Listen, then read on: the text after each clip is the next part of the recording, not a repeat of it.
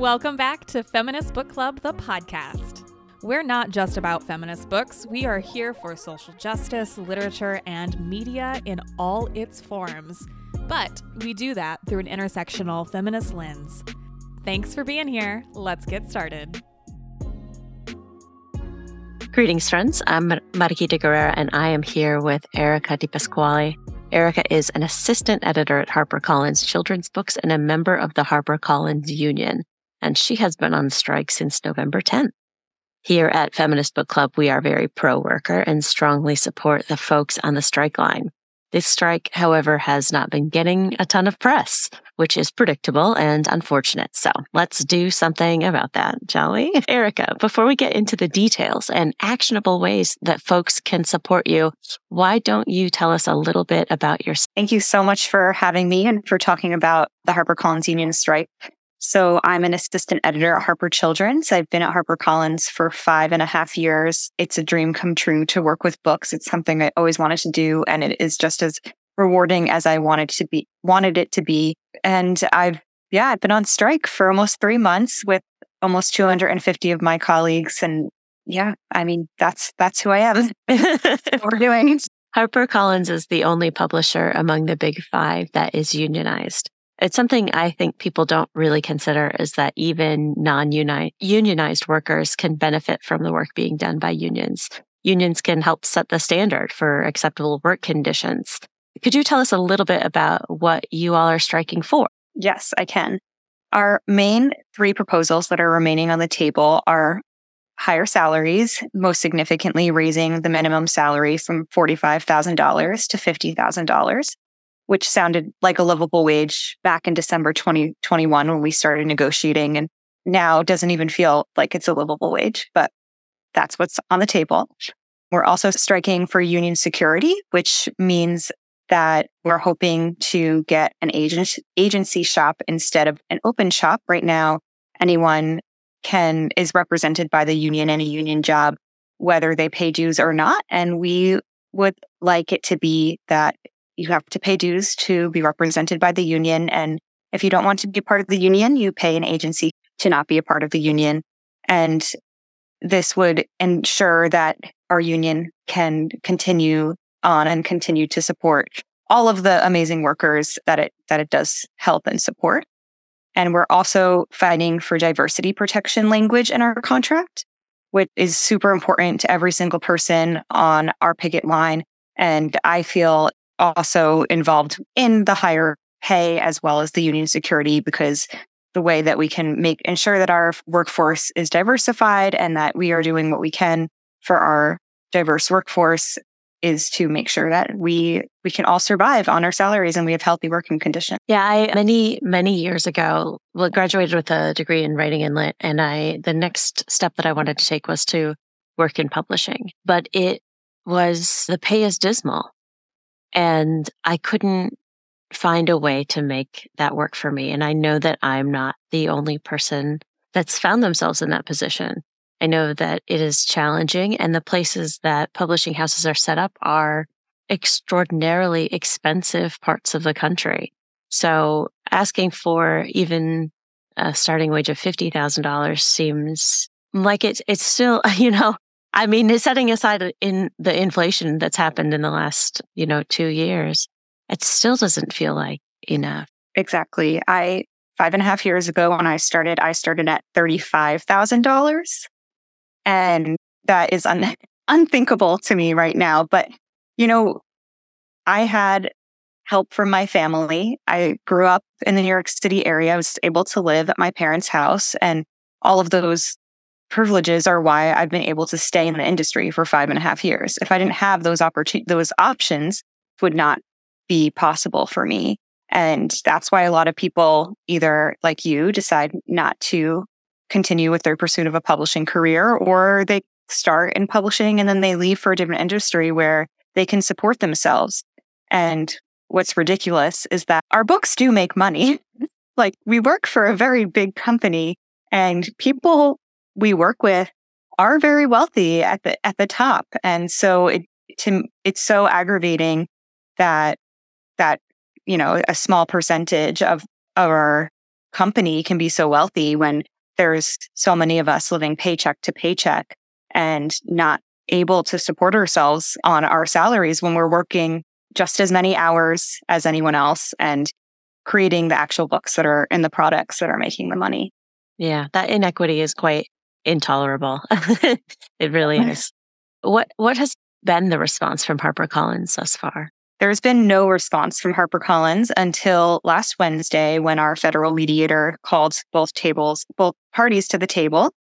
And so we have our first mediation meeting this Wednesday on February 1st. And that will be the first time that we'll be in conversation with HarperCollins directly since November 2nd. So we've been on strike for almost 3 months with hearing absolutely nothing. We've gathered through the messaging that they've been putting out to people that we work with, like agents and authors, that they're trying to ignore that we're on strike and kind of starve us out. But luckily, we have really high morale. We know that what we're doing is the right thing. And it's not an option for us to just give up and on what we need, because we need the things that we're asking for. None of us are trying to get rich. Not that we could get rich in the $50,000 work. We're just asking to be able to pay our bills and to be able to go to the dentist and take care of our families. And we don't have that option with the salaries that we are making. And we need to, and we're doing what we can, which is banding together and demanding what we deserve in order to ensure that we and all the people who come after us in publishing are never in this position again, hopefully. Yeah, I would argue that it's really challenging to diversify your workforce if the wage that you're paying really excludes people who have grown up in communities that are historically underprivileged, where there isn't a lot of excess financial support or the ability to send folks to a job where they're not going to be able to pay their. Exactly. The pay is a huge barrier to diversifying our workforce. And I would say it's the biggest problem in book publishing. I think, how are we supposed to have diverse books if we don't have a diverse workforce? This is directly impacting the media around us that everyone's consuming. And it's such a simple fix that, like, the money is there. It's just in the wrong pockets. And by changing that entry-level salary and diversifying our workforce, we'll have better books, we'll have more diverse books, and we'll be representing a much wider audience than publishing has been able to thus far. Definitely. A couple of years ago, I went on strike with my union. I'm a union employee, and it was absolutely grueling. It was exhausting work, but it also bonded me to my fellow workers and to the community in ways I didn't expect. We had strangers bringing us tea. It was like rainy Pacific Northwest autumn, People brought us tea. They dropped off snacks. We had some people drive by and were like pretty shitty. But for the most part, the response we got from the community was really positive. And we weren't on strike for nearly the length of time you all have been. Though, what ways can the book community show up for you and help support you and the other strikers? Thank you for asking. We've had such incredible support, and we're always open to more. So thank you for everyone who has supported thus far. If you're interested in supporting, you can come to our picket line Monday through Friday, 8:30 to 2:30 if you're in the New York City area. You can sign our letter of support, which is on our Linktree. And that link is on all of our social media, which is at HCP Union. We're on pretty much every platform you can think of. You can also send an email to our CEO, Brian Murray, and to our HR team. They call themselves the People Team at HarperCollins.com, expressing your support of us. We also have a bookshop page where you can order books, and we get a percentage of the money from that order. And you're also welcome to donate to our Solidarity Fund. There's a link to a digital way to do so on our Linktree as well, or you can send a check to our union office. Wonderful. And we will include links in the show notes as well for folks to just really cover all the bases so it makes it easy as possible for folks to support you. Are there any other sites you wanted to direct listeners to? I know you just named off quite a few, but I'm just checking my notes to make sure I don't. No, that's it. Okay, wonderful. Well, that's great. That's a lot of stuff. And folks can donate money if they have the ability, or they can donate time if they have the ability, or they can send a letter if they're not in the New York City area, or if they cannot contribute economically right now. So it's a lot of different ways that people can reach out and support you. And I really, really hope that they do. I can't tell you the degree to which my radical little heart supports you and your fellow strikers. I really, really hope you get all of the extremely reasonable things that you're demanding. Not just for you, but as a benefit to everyone else working in the publishing industry and everyone looking to join publishing in the future. Thank you so much. Yeah, it's been a real pleasure to sit and talk with you today. And thanks everyone for listening in. I'm Mariquita Guerrera, and we have been speaking with Erica about the HarperCollins strike, which again has been going on largely underreported, as you say, for nearly 3 months now, as of the date of this recording. I hope that your conversation on Wednesday is fruitful and that people are there with good faith effort. Thank you so much for your time, Erica, and solidarity. I'm Ashley, a Feminist Book Club content contributor, and I am joined today with Renee, and we are here to share an update about Brittney Griner and also to speak briefly about Damar Hamlin. For those of you who may know, Brittney Griner, about a year ago, was arrested in Russia for having a vape, what we commonly know in the States as a vape, but it had THC in it. And that, of course, in Russia is illegal. Most of her time in prison was not just for having a vape, but also as a form of political propaganda, nastiness on behalf of the person who runs Russia, whose name I don't want to say. But we've talked about Brittney, looking at her as a lesbian, as a basketball player, someone who is in the WNBA here in the States, who traveled abroad in order to have a better opportunity at not only playing, but also better pay. So there were multiple grievances that led her to go to Russia to play in the NBA, where she ended up becoming she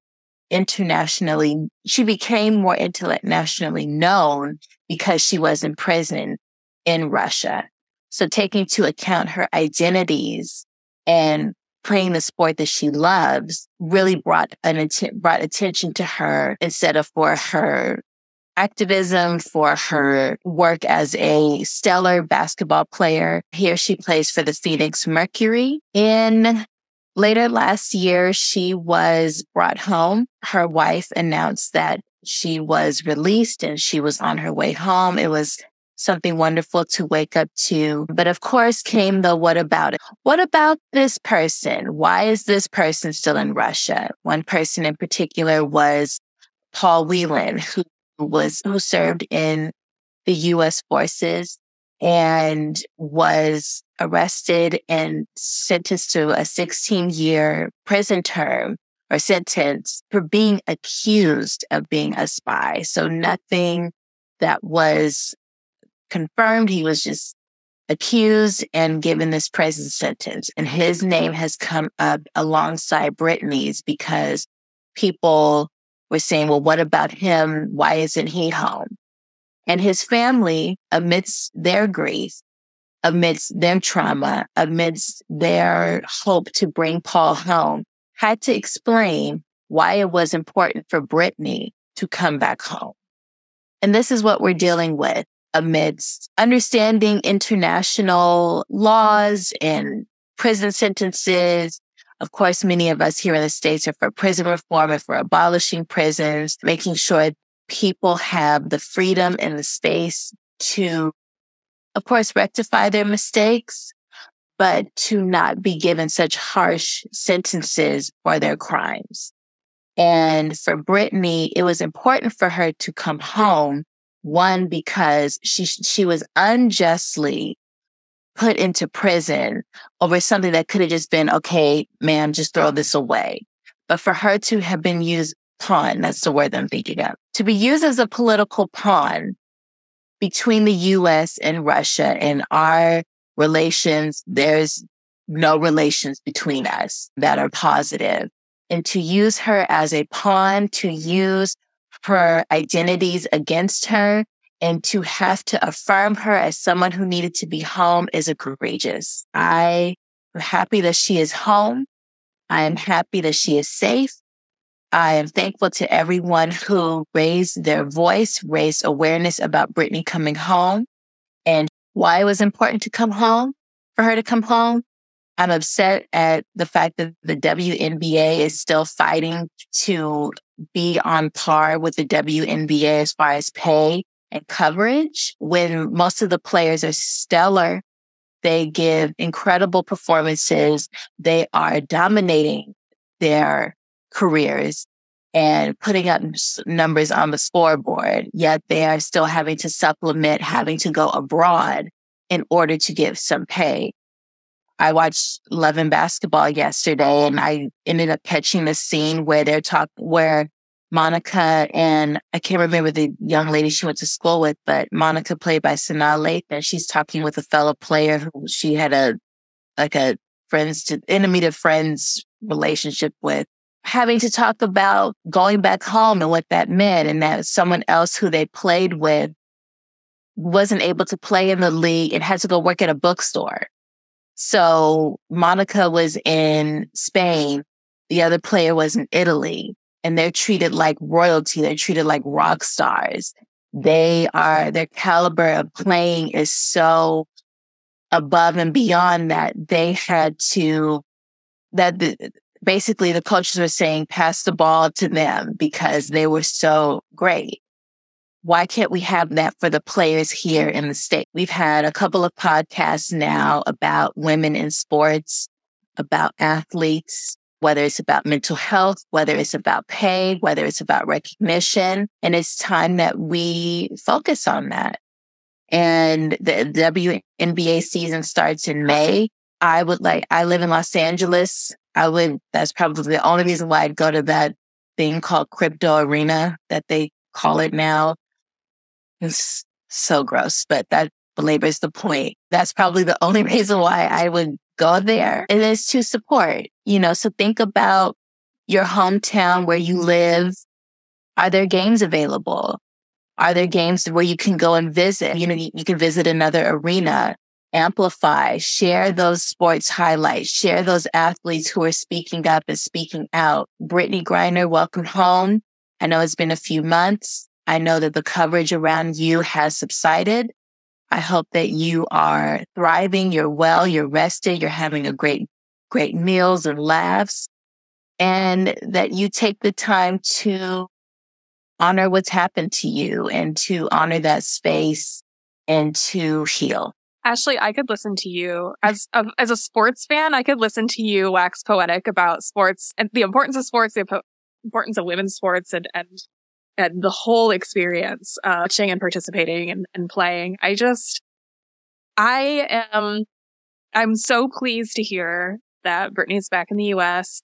I follow Sherelle, her wife, on Instagram, and she had said that, she got a phone call I don't think she got a phone call from President Biden, but she got a phone call from the White House that said, you need to come to the White House today. Mm-hmm. And they were not sure if Brittney was going to be coming back that day. But when she got to the White House, she was surprised by President Biden. And he said, she's on a plane. She's on a plane home. And I just thought that was so heartwarming. I'm not the biggest Joe Biden fan by any stretch of the imagination, but I thought it was really a moving moment for him to go out of his way to say, hey, we're bringing your wife home. And that said, I am still worried about her because I cannot imagine the trauma that she has experienced. And as a human being, no human being should have to go through those circumstances. And the fact that, like you said so beautifully, that, she had to go to Russia to play basketball because we don't pay our athletes enough. We don't pay our teachers enough. We don't pay our janitors enough. We don't pay anybody enough in this country. But the fact that make so much money off of these athletes' bodies, and just because they don't have the same quote unquote draw as the men's sports doesn't mean that we shouldn't be paying them decent, livable dollars to where they don't have to outsource their skills to another country and put their literal lives in danger. I am appalled that we are still having this conversation about pay and women's sports. Why can't the rest of women's professional sports? I don't know. Why can't it took so long for just one sport, the women's soccer league, to a decent living? How long is it going to take for other female athletes, other female professional athletes in this country? And that's not even to say trans athletes and non-binary athletes. It takes so much work to put your body in these circumstances, in these sports, and they should be compensated. That is work. So I don't know. I echo your thoughts, Ashley, about supporting women's sports. And I would go so far as some of the most fun I ever had in college was the women's basketball games at Notre Dame. I think I've mentioned it before. I am still a huge women's basketball Notre Dame fan, but those games are just a riot. I mean, they've got at Notre Dame, they have this cheer block of elders, of boomers and older, who all wear lime green t-shirts and are just local folks who love to support the team. And I think that is so charming. But there's always something super fun happening at women's sports games because they're trying to get more people in the stands to fill those seats. So they incentivize it with all this other stuff, which sucks, but it also just makes for a really good evening out with your friends or a date night. So yeah, go find your local women's sports teams, women basketball. Basketball games don't last that long. It's the same as dinner and a movie. Go dinner and a basketball game. So I would say go Irish, go Minnesota Lynx. They're our local WNBA team. Go Team USA because they always dominate in the Olympics as well. And pay these women. Jesus. Yes. And I think also just pushing not just professional sports, but your local sports as well.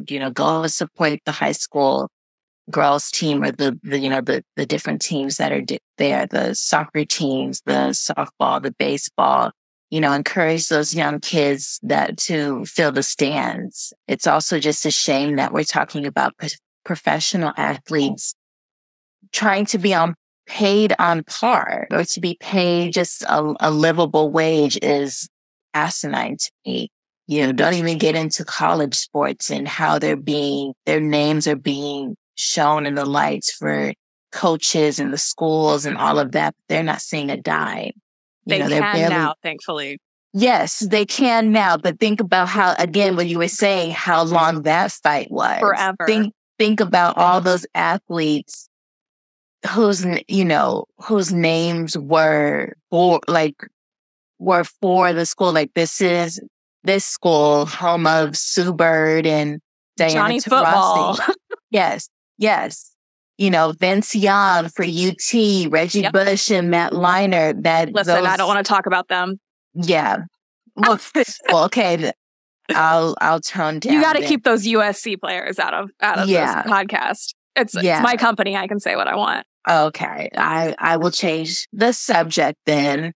But yes, Sue Bird and let's talk about some of those famed women basketball players, Ruth Riley and Pat Summitt. Yes. Yeah. Sabrina, I believe her last name is pronounced Ionescu, for Oregon. And, how they're still, championing her and her success in the league and everything like that. So, yeah, pay folks and enjoy the work that they do, celebrate, be entertained. Yes, but, make sure that you're supporting people at all levels. And Ashley, I know you wanted to talk a little bit about Damar male Hamlin. athlete. Yes. Yes.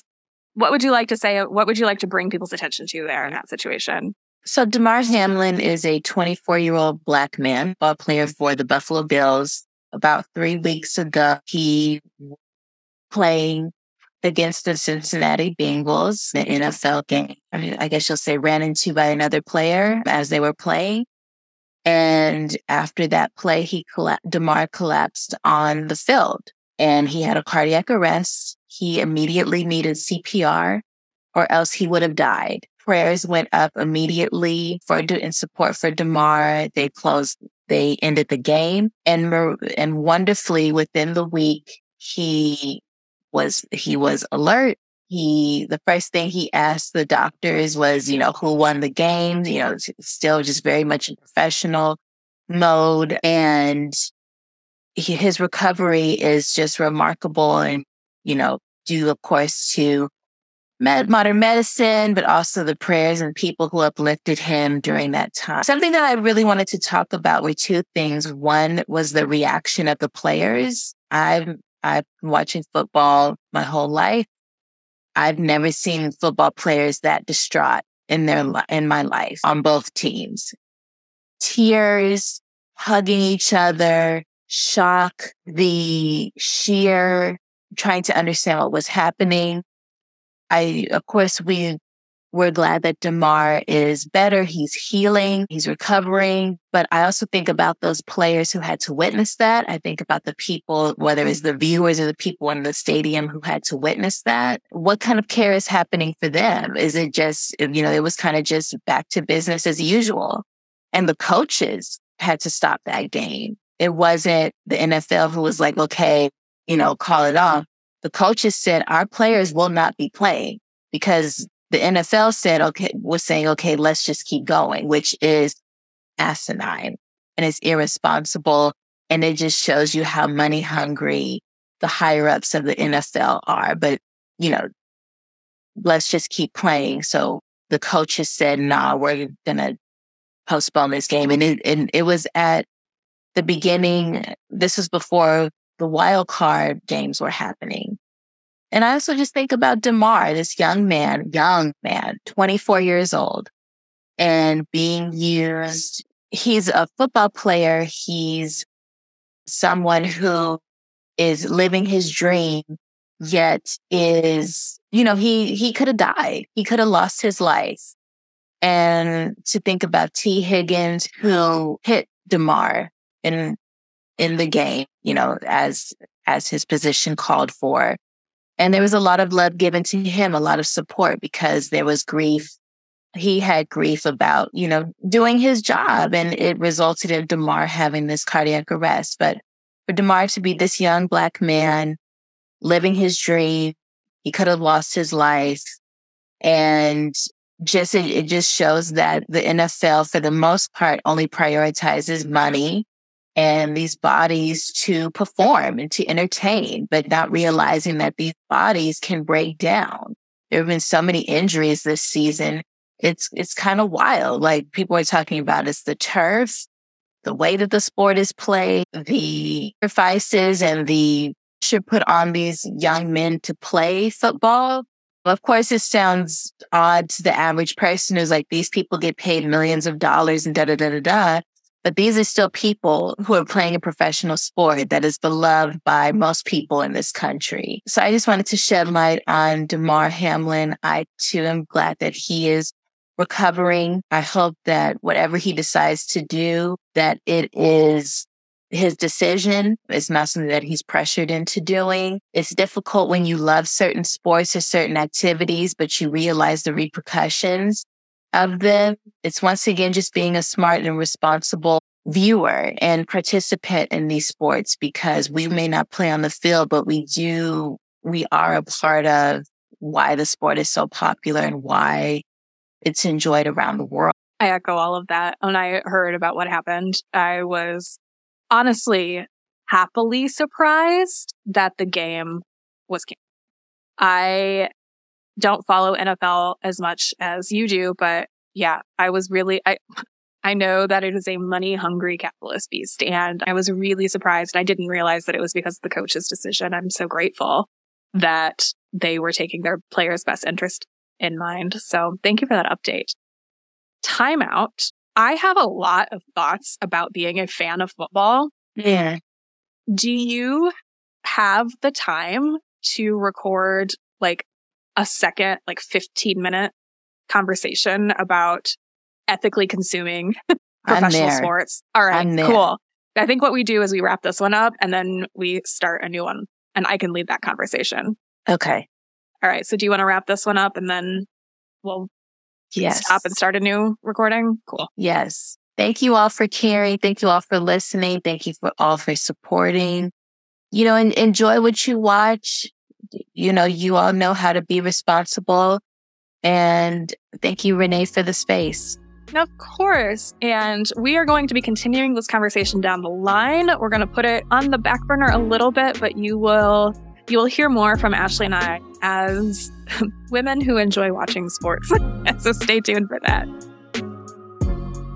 This episode is brought to you in collaboration with Some of Us Note Cards.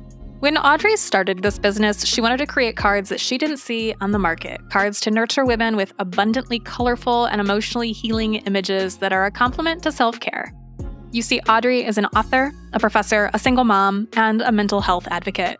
She's always found handwritten notes to be healing, and in 2022, she decided to fulfill her dream of being a greeting card maker. It started with a desire to capture Black life on Martha's Vineyard, and extended to include images that are important to bookish women everywhere. This small business is still grounded in her home, and every day she strives to produce and share images that are crisp, strong, and beautiful. And she partners with organizations to be sure that every card she sells, she's able to make books and bookmarks available to incarcerated women and extend the ability to write to as many women as possible. We've loved partnering with Some of Us Note Cards in the past, and you can look forward to Some of Us Note Cards in the future from Feminist Book Club as well.